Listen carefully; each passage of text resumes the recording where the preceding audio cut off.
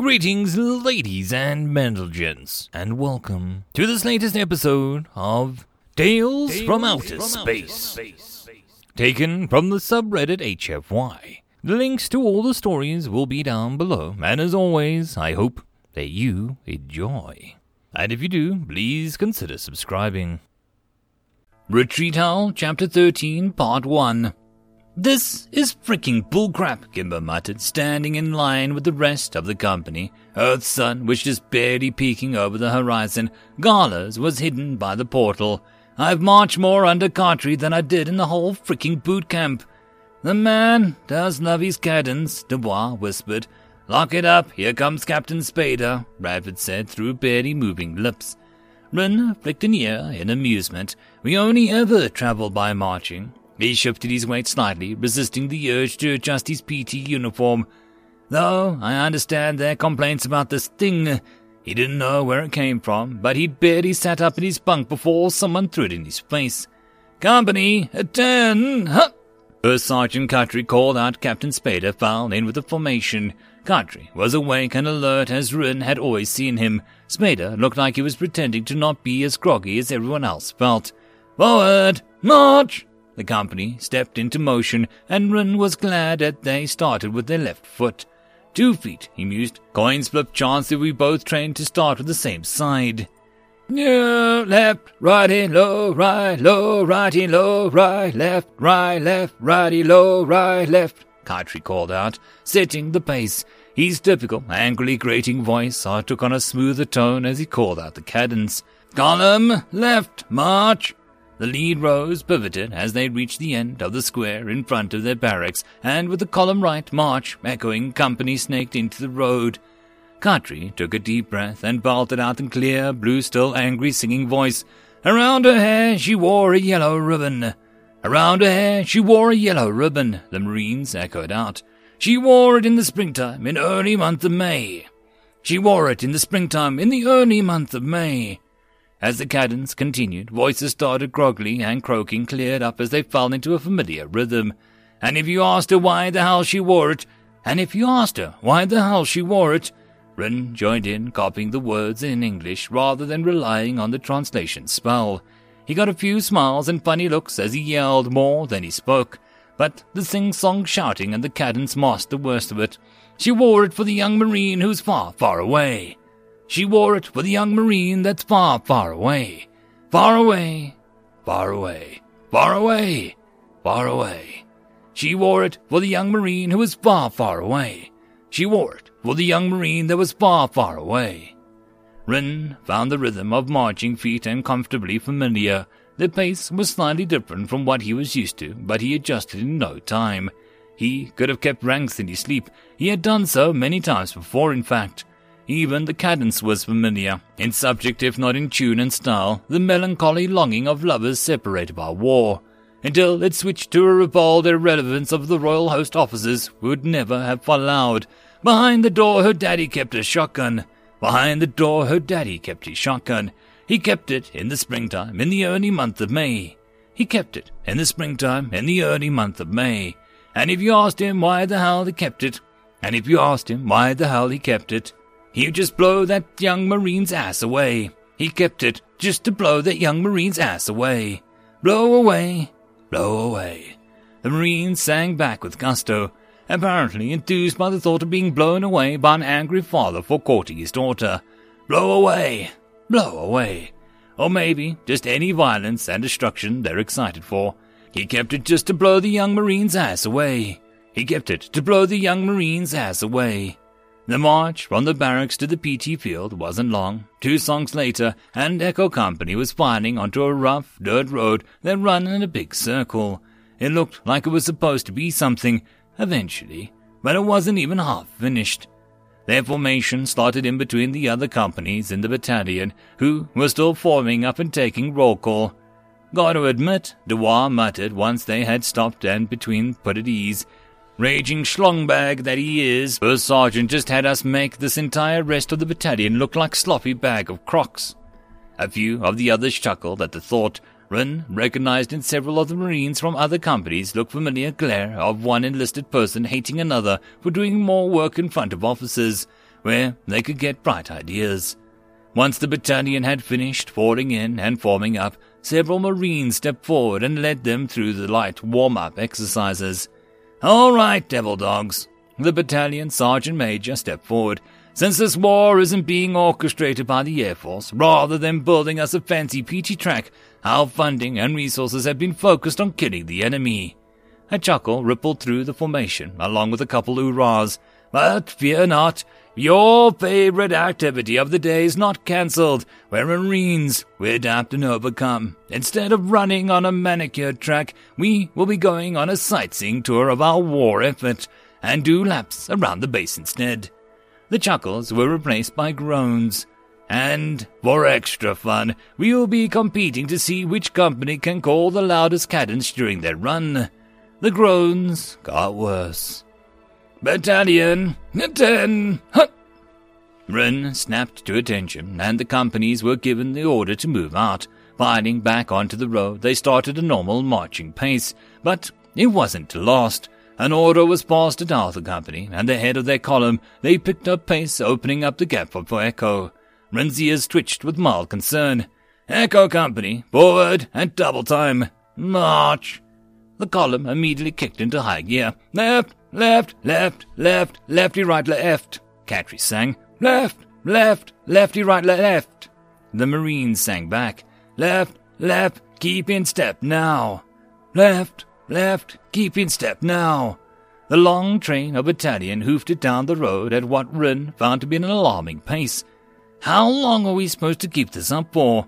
When my granny was 92. When my Grammy was 92. She did PT better than you. She did PT better than you." They was serious about the distance, Run panted, determined to keep up. PT, PT, good for you, good for you, good for me, good for me." Run's breath came in painful gasps, his legs burned, he had stopped calling back cadence what felt like miles ago. "I can't drop out. A Coast Guard, A Coast Guard, Puddle Pirate Coast Guard, Puddle Pirate Coast Guard. Get in your dinghies and follow me, get in your dinghies and follow me. I am a U.S. Marine, I am a U.S. Marine." Anyo dropped out, staggering off to the side behind Ayan and Sayashi. Yashai was still in the death march somewhere in the battalion leadership up ahead.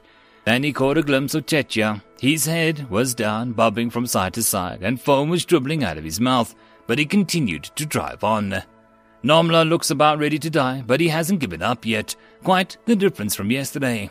The memory of the effeminate yipe he had made the day before, when receiving the peanut butter shot, brought a brief smile to Rin's face, despite the stabbing stitch in his side. "Hey-yo, Captain Jack! Hey-yo, Captain Jack! Meet me down in the railroad track! Meet me down in the railroad track! Put a rifle in my hand! Put a rifle in my hand! I'm gonna be a shooting man! I'm gonna be a shooting man! A shooting man! A shooting man! The best I can! The best I can!" The Marines thundered on. Rin couldn't tell if the pounding of his skull was the pulse or the sound of feet stomping the ground. Davy swelled out of their formation, staggering off to the side as vomit streamed down his mouth. He passed Duke Rishai sitting beside the road, panting and gasping for breath. The next bend in the road, they saw Chetya stumble out. "I refuse to quit. Hey, Marine, hey, Marine, where have you been? Where have you been? I've been to Korea. I'm going to die. I've been to Korea, fighting for liberty, dying for freedom, dying for freedom." Darkness consumed him. "You're an idiot." Bradford grinned at Rind as he blinked at her, the ivy in his arm. "Stubborn as all freck, but still an idiot." Rind sat in the back of an ambulance Humvee, a corpsman monitoring his vitals. He twitched an exhausted ear at her. "How can you keep running like that?" "We train for it," she snorted, rolling her eyes. "All the fricking time." She gave him another grin. "Nothing like a 20-mile run with a 50-pound back to start your day." He whimpered. She chuckled. "It's usually a lot less than that, but continuous running is what we've evolved for, chasing prey across the plains of Africa until they dropped from exhaustion." His ears sagged. "I don't think we'll be able to keep up." She patted his shoulder. "Probably not, but we're kind of nuts about cardio, even by other human military standards. and we're mechanized, so we don't have to hoof it everywhere anymore." She grinned, tapping him on the arm. "And, you were the last Kishman to fall out. You lasted a click and a half longer than the Duke and Nalmu, and they stayed the longer than Davies did." Rin sat up more than a little stiff as the corpsman pulled the ivy from his arm. "Oh, he's going to be feeding that in the morning." She gave him a sympathetic smile. The corpsman wrapped a bandage around his arm and told him to take it easy for a while, but otherwise gave him a clean bill of health. Ready to get on with the rest of the day, Bradford held out a hand and helped him climb out of the Humvee with a grin. "You have entirely too much energy right now," he said, giving her a glare and a grumpy ear flick. She laughed, patting him on the back. "Come on, we've got range day today. You guys gotta go do the stuff debrief first." He nodded, stiffly falling a step with her. "Where is it at?" "All the way over to the other side of the base," she grinned. He whined. "Don't worry, we're taking a Humvee." "Thank the gods," he said, his ears sagging in relief. 30 minutes later, Run settled into his chair in a room that reminded him of a lecture hall, if one were built in a cheap a couple days. They had stopped at the barracks along the way to change to their regular uniforms and for Bradford to shower. Run had opted to avoid the wet fur of a shower, but took a few moments to freshen up with baby wipes before putting on a clean uniform. Only a few Marines joined the Kishman at the brief. Most of the battalion was attending a separate brief or assigning other training for that day. Each company was scheduled to take tasks at the range over the week. On the wall, an image was projected as if it was magic, and a few moments after they arrived, the scene shifted from a snow-covered forest to a sandy desert. "What? How are they doing this without magic?" Yenyad had asked, his ears focused on the image. "What miracle is this?" "Bigger miracle is that the projector works," Bradford said, settling into her own seat. "This is an Air Force building," the old Marine said as he walked past her towards the front. "The projector in our training building doesn't work." "Ah," she nodded. "That explains it." "Let's get started," the older Marine said, stepping up to the podium in front of the room. "I am Staff Sergeant Rickles, and I am one of Echo Company's small arms weapons instructors. I'll be covering basic small arms instruction here, and after lunch I'll be your range safety officer for today. First things first, if the event of fire or other emergency in which we need to evacuate, we will go back to the door you came in, down the hall and to the left, and muster across the street. If anyone gets lost or doesn't know the way, I am as flammable as everyone else, so just follow me. If we need to shelter in place, we'll secure the door, hunker down as best we can. If we come under significant attack, we'll muster back with our units, arm up and kill the enemy. Any questions?" A glance around the room revealed none. "Outstanding. Now that that's out of the way, first thing we're going to do is go over the 4 universal weapons safety rules." He clicked the small device in his hand and the projection behind him changed. The desert disappeared and was replaced by a white screen with human letters. "So long as you follow these 4 universal rules, whether you are using weapons here at work or on your own personal firearms at home, you will never have a negligent discharge." He clicked the next slide, showing a single line of human text, with the first word larger and underlined. He took a breath and then paused, eyes narrowing at the Kishman. "None of you can read this, can you?" They all shook their heads in the negative, with reinforcing ear flicks. He frowned and then shrugged. "You know what? Frick it. It helps me. I'll keep using the damn slideshow." He straightened up. "Anyway, 4 universal safety rules. Rule number 1. Treat every weapon as if it were loaded." He paced a short distance back and forth, meeting the eyes across the room, his tone loud and firm. 95% of all negligent discharges occur because people assumed the gun wasn't loaded, even though it actually was. There are countless examples of people forgetting to clear the weapon and then doing something stupid with their gun, or clearing the weapon and not realizing it, or forgetting that they put a round back in the chamber, and then doing something stupid with their gun. He made a point of looking at each Kishman in the eye. "So even if you have personally verified your weapon is clear and safe, always handle it as if there was a round in the chamber." He clicked the slideshow again, and more words appeared on the screen. "Rule number 2. Never point a weapon at anything you do not intend to shoot. When your weapon fires, death comes out the barrel. The bullet is going to hit anything and anyone standing in front of the muzzle, and they are going to have a real close and personal encounter with the Grim Reaper. So always maintain awareness and control your muzzle. It's real simple. If you don't want something shot, don't point your freaking weapon at it. Hoorah! Hoorah, Rin said, along with the Marines, earning him a few ear twitches from the other Kishmen. Rule number 3, the Staff Sergeant clicked his slide again. Keep your fingers straight and off the trigger until you're ready to fire. When you pull the trigger, the gun goes bang. If you don't want the gun to go bang, keep your booger hooks off the bang switch until you're ready to fire. Hoorah! Hoorah! Rule 4, more words flew up onto the screen. Keep the weapon and a safe until ready to fire. The safety keeps the weapon from shooting, even when your dumbass pulls the trigger by mistake, because you weren't following rule number 3. You want to maintain the weapon in safe condition as possible until you are ready to be unsafe. But don't rely on the safety alone, because crap breaks, and Old Man Murphy will make sure it happens at the worst possible time. That's why we have the other 3 rules. Hoorah! Hoorah! So that is your 4 universal rules. Treat, never, keep.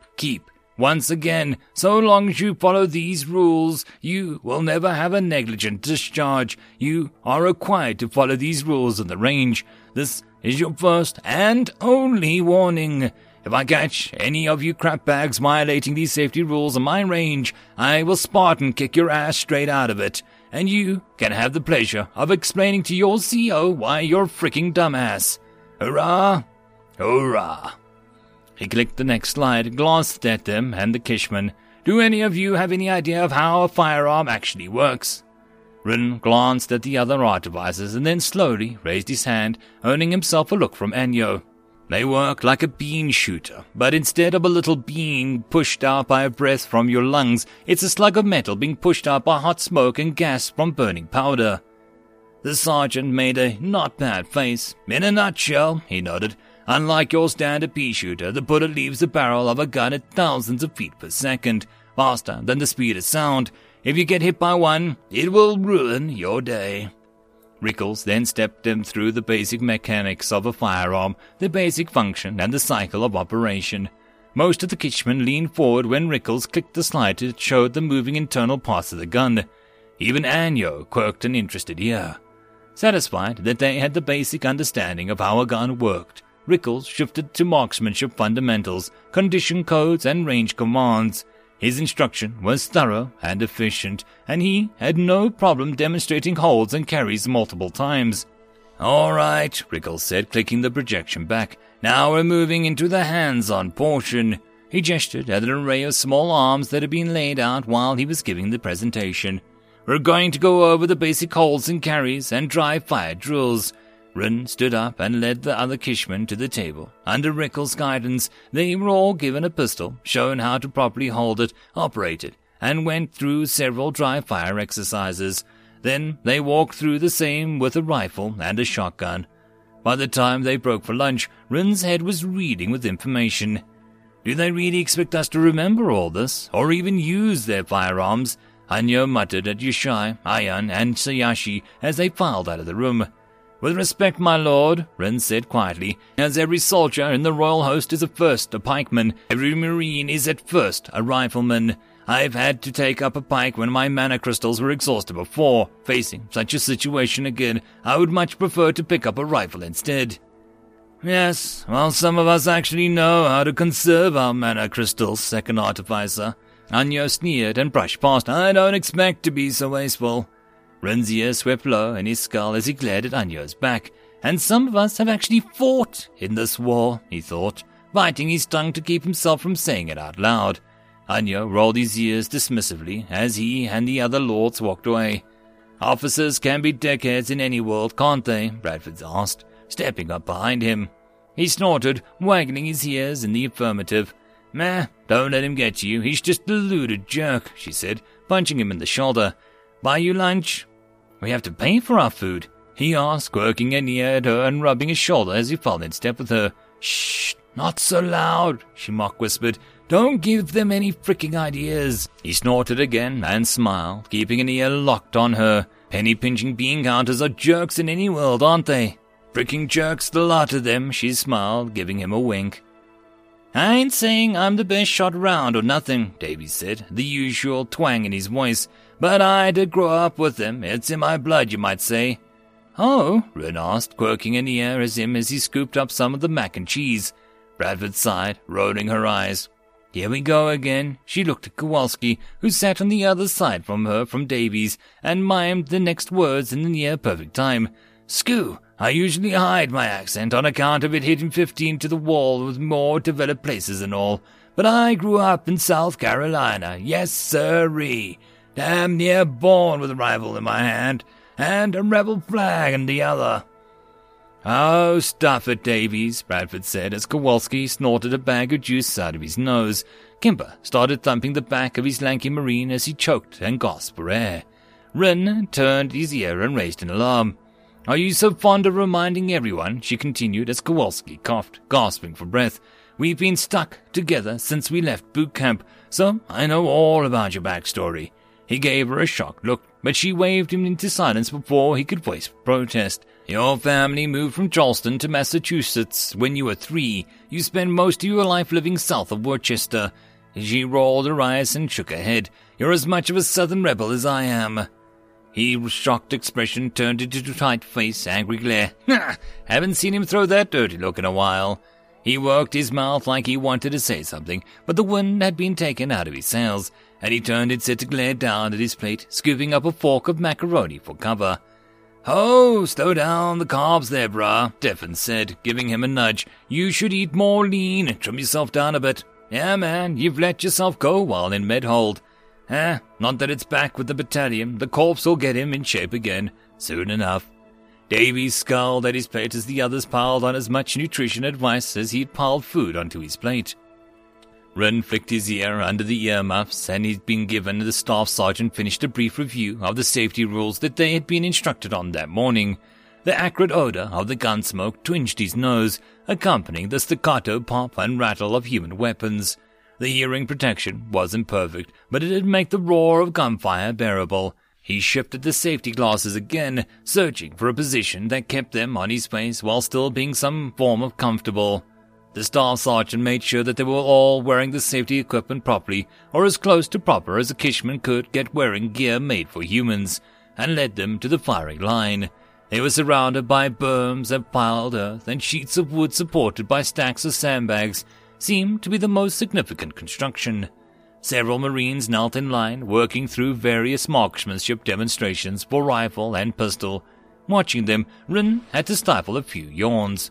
The concussive thump and the crack of human weapons was exciting and something startling, but he had seen it all before, and watching other people shoot simple targets at fixed distance of wood was only so interesting. It would be more fun if they let us shoot their guns today. After showing off their accuracy against paper targets, Marines moved to the effects demonstration. They set up blocks of ballistic gel to demonstrate penetration and damage effect, and also demonstrated effectiveness against steel plates, the human body armor, and even a few Captain Alvin armor sets. Even Anya was suitably impressed by the damage the human rifles could do. Moving to another range, they were told the next demo was a handheld bombs. Bradford chuckled as she walked up several dugout pits. Grenades. Standing well back, they watched as several Marines took turns tossing Senkai-sized balls and stacks of sandbags and frames of slatted wood. The sharp bang of explosions thumped Rin in the chest, even from where they were standing, nearly 50 tails behind the Marines throwing the grenades. Yashai dipped his head. These humans have impressive destructive power that even a common soldier can throw around.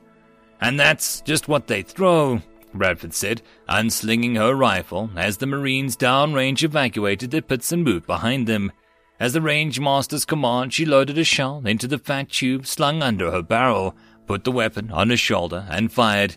With a heavy thwomp, another fruit-sized ball was flung from her weapon, traveling slow enough that he could actually see it. It struck the ground 150 tails away, kicking up a cloud of dust from the loose soil. 3 more thumps, and 3 more shots blasted the targets. Re-slinging her rifle, Bradford smiled back at the incredulous look some of the Kishmen were giving her while they waited for the Marines to retrieve their targets. "These holes are minuscule," Anyo said, fingering a tear in one of the heavy paper targets. "A needle through the heart will still kill a man," Yashai said, examining the captured set of Alvin plate and chain. The plate had only been scratched and gouged by explosions, but the chain had 2 holes torn through it. He wiggled his fingers in them and pointed at the gem-blade's plate with a gaping hole in it. Bradford had scored a direct hit on that one. "And that's no needle." Anyo snorted, but flicked a grudging acknowledgement before redonning his earmuffs. Moving on, they were led to another block of targets with another group of Marines. Rin recognized one of the weapons that Kowalski always carried, distinctive in the belt of ammunition that trailed out of it. A few other weapons were present, similar but larger. Rin was impressed by the steady barrage of death and destruction just one of the weapons could spit out, even though he knew what to expect. His companions, however, did not. Anyo, Sayash, and Ayan were technically present at the battle, but not at the front lines. Duke Yashai and Shayan were both active in the fight, but Tetya was only the one of them still fighting with a withdrawal when the humans arrived, and he had said that he held in place with the 2-5 surge past. He had to suppress an anticipatory chuckle. They haven't seen this before. He grinned at his first machine gun, an M249 like Kowalski carried, opened up, and the Marine hosed his target with a torrent of bullets, and the other Kishman's earmuffs all jerked as the ears tried to stand up straight. 2 more M249s started up, altering fire as they first reloaded. Seconds later, and 3 of them were chattering back and forth, maintaining a non-stop stream of fire. As they expended the last of their ammunition, another collections of guns were set up. These were larger, heavier, and rattled at a slower pace and a deeper voice. Steel targets downrange rang out as they were pelted. The sergeant walked by, handing out twin-tubed artifact dubbed binoculars. After demonstrated by Bradford, and with a little fiddling of his own, he managed to figure them out. He put them to his eyes and backed down several times, studying the device. "How does this work without magic?" shouting over the mechanized guns. "Optics," Bradford shouted back with a grin. "What?" He gave her a confused look, his ear twitching under his muffs. "Curved glass." He glanced at the binoculars again and shrugged at the other Kishman and put them back to his eyes. It was only then that he noticed the dirt being kicked up behind the steel targets and the flashes of sparks as the rounds punched straight through them. The machine gun demo finished up with what the Marines called the Mar-Deuce, which was mounted on top of the Humvee. The Marine manning it conked the lever, and it spit out a defending stream of glowing bolts that punched through steel plates and shattered blocks of cement like hot knife through butter. The Kishman stared at the destruction in awe. "This would be completely change the nature of the war," Yashai said, visibly shaken. He looked as the pair of twin-engine jets rumbled overhead as they waited to conduct an air patrol. He looked as if he truly saw the aircraft for the first time. And so would they. He stared after them, lost in thought. Anyo looked at the jets and then back at the cooling M2, and his ears swept back as he frowned. "We're not quite done yet," Staff Sergeant said as another Humvee rolled up. This one was fatter, stubbier gun mounted on top. "What do you have for us now?" Ayan said. "In a word," Sergeant said, grinning as he opened up the rear of the Humvee and revealed several boxes. "Grenades." "I don't trust them," Anyo said, glaring at the plate of human food in front of him, "and I'd question the wisdom of having any dealings with them. It strikes me as hiring a Yashka to guard the flock against hyens." Siyashi nodded. "Yes, it'll eat the hyens, and then it'll turn around and eat your flock, and then you." "Their weapons are terrifyingly destructive," Ayan said. "And they just keep going," Siyash added. "They ran until we dropped, and then just kept going on like it was nothing." "Primitive humans hunted by chasing their prey until they dropped from exhaustion," Rin said. "They are merely well adapted to endurance." "And that is supposed to be comforting how?" Anyo snapped, giving him a glare. Tetya and Yo-Yon both glared at him, but kept their heads down, not saying anything. Yashai quietly ate his dinner, making no comment on the conversation. Anyo shook his head. "With their weapons and their physical strength, there is nothing to stop them from turning on us and taking what they like once the elves are dealt with." He snorted. "If they even decide to wait that long." Their world is prosperous, much more than ours even before the war, and they've already started sharing with us, Ren objected.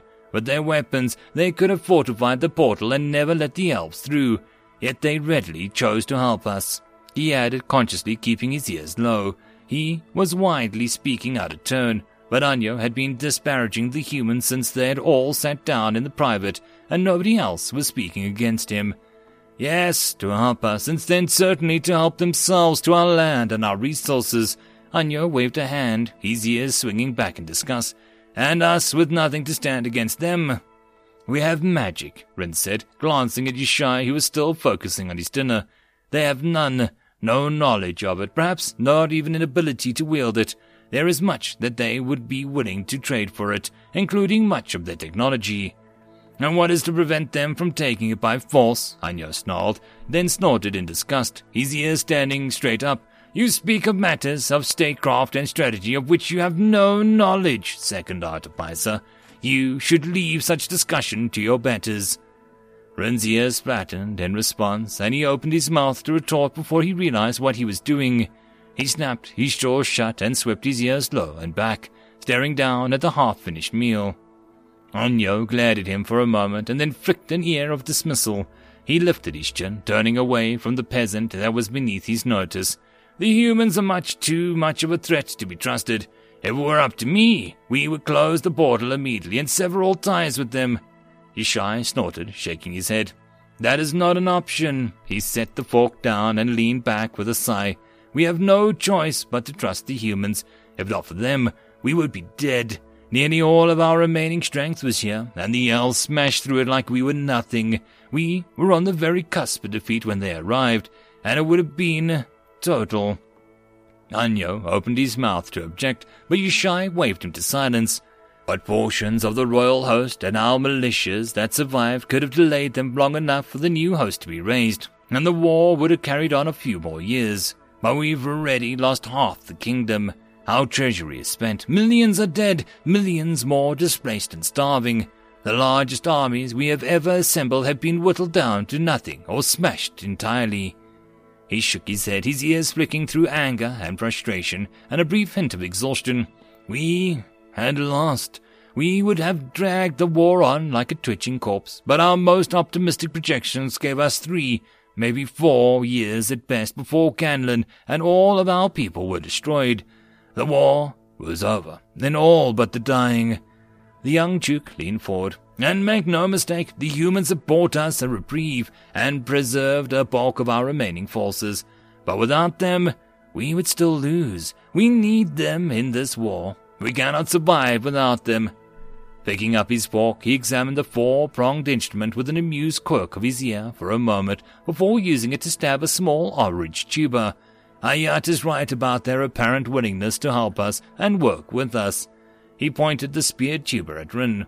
Regardless of their long-term intentions, they do not appear to have any interest in our extermination, unlike the elves. That we'll take, and for now, be glad for it. He popped the tuber in his mouth, crunching away for a moment before swallowing.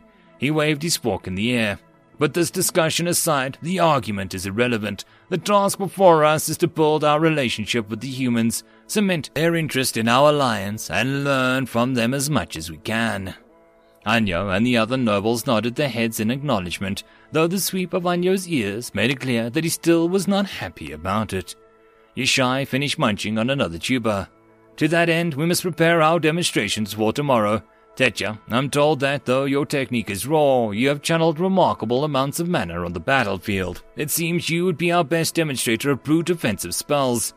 As you say, Your Grace, Tetya said, his normally brash attitude demure and presence of such an exalted nobility. And Ayat, Yishai nodded at him. It is my understanding that your particular talent for shield work has earned you the nickname amongst the humans. Yes, Your Grace, Ren said with a nod, his ears swept low. Excellent, Yishai grinned.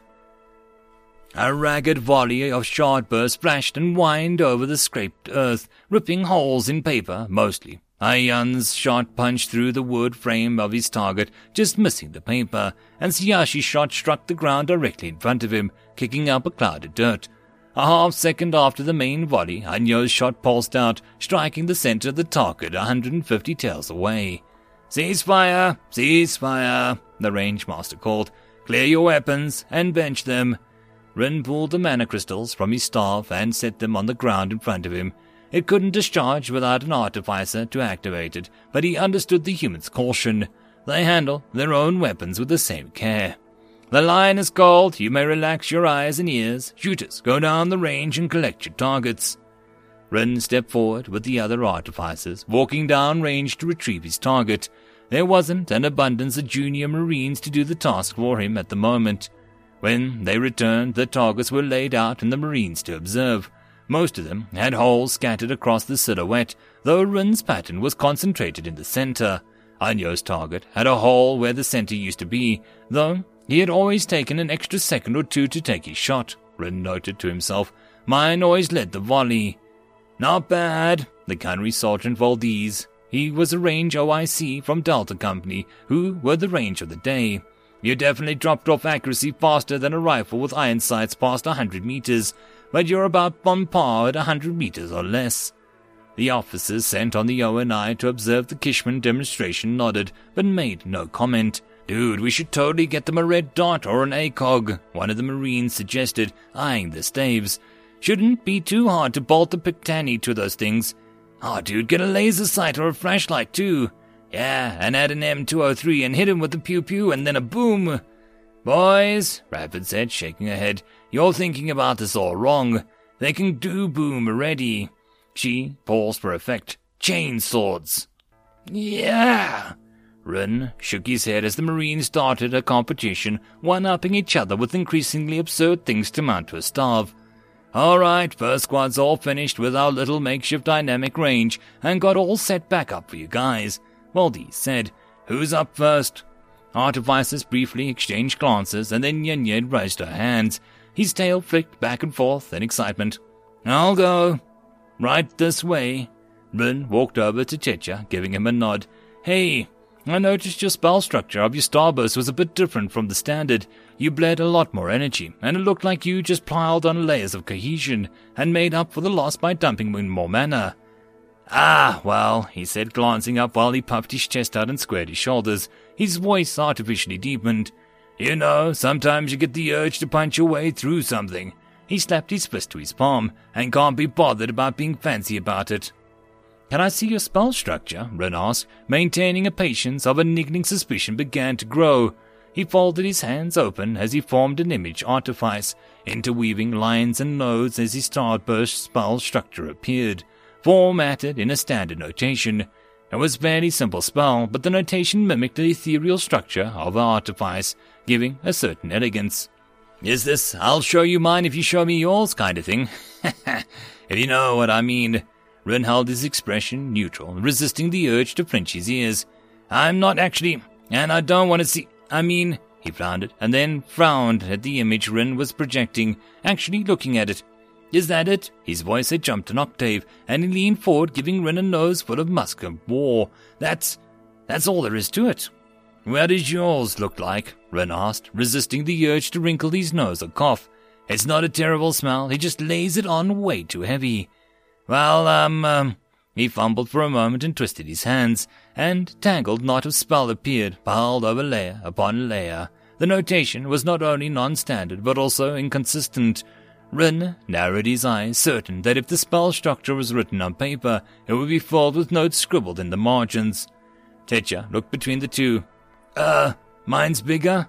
Rin snorted a chuckle as he stared to pick through the tangled mess of Tetcha's artificer.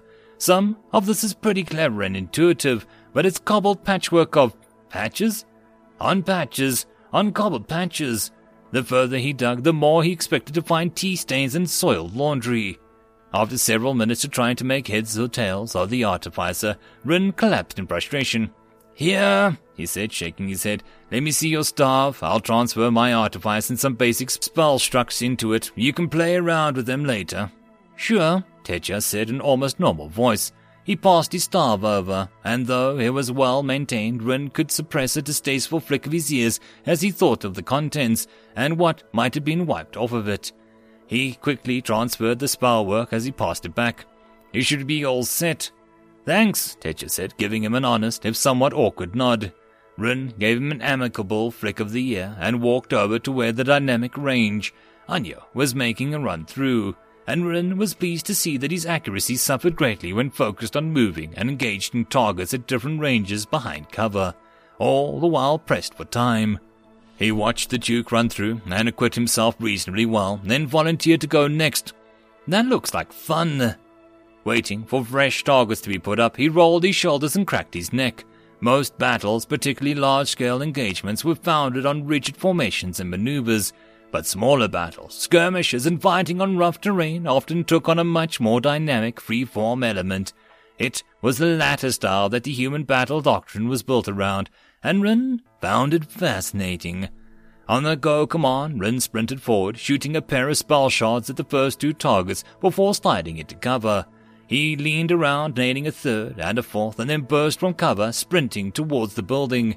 He saw the target peeking out the window and sent a pair of sharp bursts streaking after it. He skidded up to the door and moved through the house quickly as he could. 3 rooms and 5 targets later, and he was back outside, lying against a berm. Peeking over, he spied 3 more targets. He popped up his staff and spat out 3 rapid pulses, 1 at each target. Surging over the berm, he snapped a shot into the surprise target that popped up on the metal frame. Moving between cover points, he snapped all shots at 2 more targets before sliding into the last cover point. His final set of targets were moving behind crudely painted wood silhouettes of what looked like a family, which he had been told he could not shoot. They already had a few holes in them. 3 shots later, and he was done, with no new holes in the wooden family. "Best time so far," Valdez said when he returned to the bench with his targets. "Minute and a half faster than anyone else." He looked over at the targets, and all of which had 1 or more killing holes in them. "And you killed all the targets with no collaterals. I'd normally crap all over you for shooting on the run, but it looks like it doesn't really hurt the accuracy of a starve. That's worth noting." He looked at his watch, and the Marines resetting the targets returned. "Tetcher, you're up." The Kishman in question looked up in surprise, and then quickly dismissed the imagery of the spell structs that he had examining and hurried over. "Just point me at what you need a hole in, and I'll smash it." 20 minutes later, Rin was lining up with Duke Yashai and the Lords Ayan and Siyash, preparing to demonstrate various other types of offensive artifices. Tetcher would follow after them with a brute-powered demo, and Anyo and Yenyad would be preparing a light artillery caster that had been loaned from demonstration. Their targets this time, instead of paper silhouettes, were an array of ballistics gel blocks, various humans and captured elven armor, and a few steel plates. On the command to fire, an extended barrage of spells burst down range, where some standard shard bursts demonstrating the effectiveness and penetration, but the whole range of element was represented. Flames roiled, electricity crackled, and ice burst across the range. As the crackle of the last shot died away, the RSO called a ceasefire, and several Marines broke into cheers and applause. "Dude, that was fricking awesome! It was like watching an episode of Star Wars. Or a Marvel movie. Pew pew pew pew!" Rin smiled at the applause and considered giving a bow. He glanced at the nobles and decided grandstanding would not be terribly appropriate at the moment. Instead, he stepped aside as a few Marines went downrange to collect targets and measure their effectiveness. Curious about the results of the test and eager to help, he followed after them. Their bullets penetrate armor better than even a shard burst at standard power, but we can vary the power of our spells. He flicked his ear, though they also have bigger bullets, and Jav said that they have a new, more powerful rifle in development. One of the Marines whistled. "Dude, those fireballs don't penetrate armor very well, but they'll cook you good if you're not protected." "And even if you are," another Marine said, pointing at the charring splash across the targets, "they'd melt through anything that isn't ceramic or metal well enough." The third Marine said. "The ice doesn't penetrate for crap," the first Marine said, "but where it does hit is frozen fricking solid." He snapped a few pictures. "Bet the eggheads are gonna want to do a frick ton of lab testing with what this crap too. Ah man, just throw out a lab coat and take a sample or something. It'll be good." "Yeah, I measured the hole twice. We're taking precision data here." "I measured your mum's hole twice." "Oh, frick you." Run shook his head, his ears wagging in amusement exasperation as his helpful haul of the last of their targets off the range. "You all are fricking pigs," another female Marine said, intercepting the back and forth about precision hole measurement as she helped more targets onto the range. She had a dark, chocolate-colored skin, and her hair was in a knot in rows along her skull. Run quirked an ear at her, not sure which part of the battalion she belonged to. He marveled again how diverse the humans could look despite having no fur, horns, or tail, and with such a uniformly flat faces. "All right, lock it up," Valdez said, intervening as insults of Pogue and "I'll Pogue beat your fricking rear" were exchanged. "We don't all have fricking day." "Actually we do," Bradford muttered as he joined her, though she was careful not to say it loud enough for Valdez to hear. He flicked an ear and gave her a slight smile as they sat back and watched Tetya give her show. "All right," he said as he, his fake deep voice, stepping up to the firing line. "I'll show you guys a real man hits things."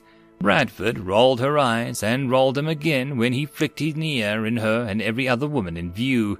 "How does anyone fall for that crap?" Rin just shrugged. On the command to fire, Tetya rolled his shoulders, twisting his head from side to side, and then brought his staff up. The heavy starburst snapped out, punching through 3 steel plates and into the dirt embankment behind them. Another heavy shot burst snapped out, and the armor stand fell over. A gaping hole punched through the human body armor. A third shot punched clean through a set of alvin plate. Tetya had a new mana crystal in his staff, and a series of fireballs erupted down the range. Another mana crystal and a chain of electricity arced between another set of targets. Tetya fed another mana crystal into his staff and took aim at his final target. Another bolt snapped out, crackling with energy, and the log his target sat on vanished into a bright ball of fire. The concussion knocked him on his tail and punched Rin's chest like a bucking quasi. Rin blinked, his ears ringing despite his earmuffs. Tetya sat on his tail, his ears swept back in shock, staring at the small crater his artifice had dug as bits of dirt and debris rained down. "Oops," he squeaked, and then cleared his throat, quickly throwing an effective voice. That was expected." "What did you do?" Anya demanded, his ears raised up in anger and alarm. "Well," Tetya scratched an ear, "I was playing with some spell structs that a Yust had showed me, and I snapped them into a concussion artifice that I'd been tinkering with, and, he checked his staff. I ended up draining the whole mana crystal." Anya glared at Rin. "How can he think this is my fault?" The Earl opened his mouth, but before he could speak, Yushai stepped forward. "Well, that was certainly an impressive feat, Second Artificer. This is probably not the best time to experiment with new artifice structures." "As you say, Your Grace," Tetya muttered, dipping his head low, his ears flat with his skull and his accepted chastisement. "At least warn us next time before you fricking damn near blow up the range," Valdez said. Tetya nodded, seemed to shrink in on himself a little. "Can you do something like that?" Bradford asked, leaning into a whisper. "Not easily," he whispered back, "though that shouldn't have used up an entire mana crystal of that size." He shook his head. "He's still bleeding a lot of mana." Leaving a few Marines to clean up the targets from Tetya's demonstration, they shifted over to the 200-meter range. Anyo and Yenyed had marked a few final preparations with the light artillery piece. The artillery caster resembled a larger, fatter staff, mounted with a 2-wheeled carriage frame. Unlike a staff, it had 4 prongs instead of 2, long and arranged in a cross pattern. 3 bands of gold wire connected the prongs, making them resemble a diamond-shaped barrel, and a large crystal was embedded in the main body, centered between the roots of the 4 prongs. Gold and platinum wire and bands wove down the length of the main body, which was a cylinder of carved and fitted wood, to the mana crystal chamber near the rear. The end was capped with a fitment where the spell frames would be slotted in, depending on the type of artifice being projected. Rin had only half listened to Anyo's condescending layman's description of the light artillery piece. He was not an artilleryman, but in general artificer training included base concepts and enough foundation that he could help operate one if needed. He watched Yenyed attach the spell frame and load mana crystal from a crate that he wished that they had on the battlefield. With good spell frames and proficient handlers, they could have fed the battery for a week straight with those in the box. Completing the final checks of his weapon, Yenyed reported the battery was ready. Anyo nodded and took his place behind the caster, He sighted on a target 100 yards away and then sparked the battery. With the slight buck and the deep whine, a heavy shot burst flashed downrange. With a sound like a ringing gong, it punched through the first of multiple steel plates arranged in a line, though it failed to penetrate the second. The shot burst disintegrated as it lost cohesion, flashing apart in a small explosion of magical energy. The Earl stepped back as Yinyed had ran the caster through the post-fire and pre-fire checks, then stood clear and reported ready. Anyo stepped forward again and sparked the battery. It bucked and whined, and another heavy shard punched through a hole through the steel plate.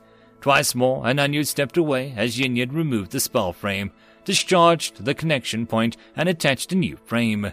The fourth shot had penetrated the second plate to burst upon the third. Heavier batteries are less flexible, like an artificer's they can project, Anya said. The power of the shots require heavier, simpler constructions, limiting the variety of spell structs that they can store in the channel. The residual charge also wipes or corrupts the structure stored on any spell frame. A light battery such as this must have a residual mana charge wiped every few shots, or it'll corrupt the spell frame. More powerful batteries, or those that are poorly built or maintained, must be wiped with every shot.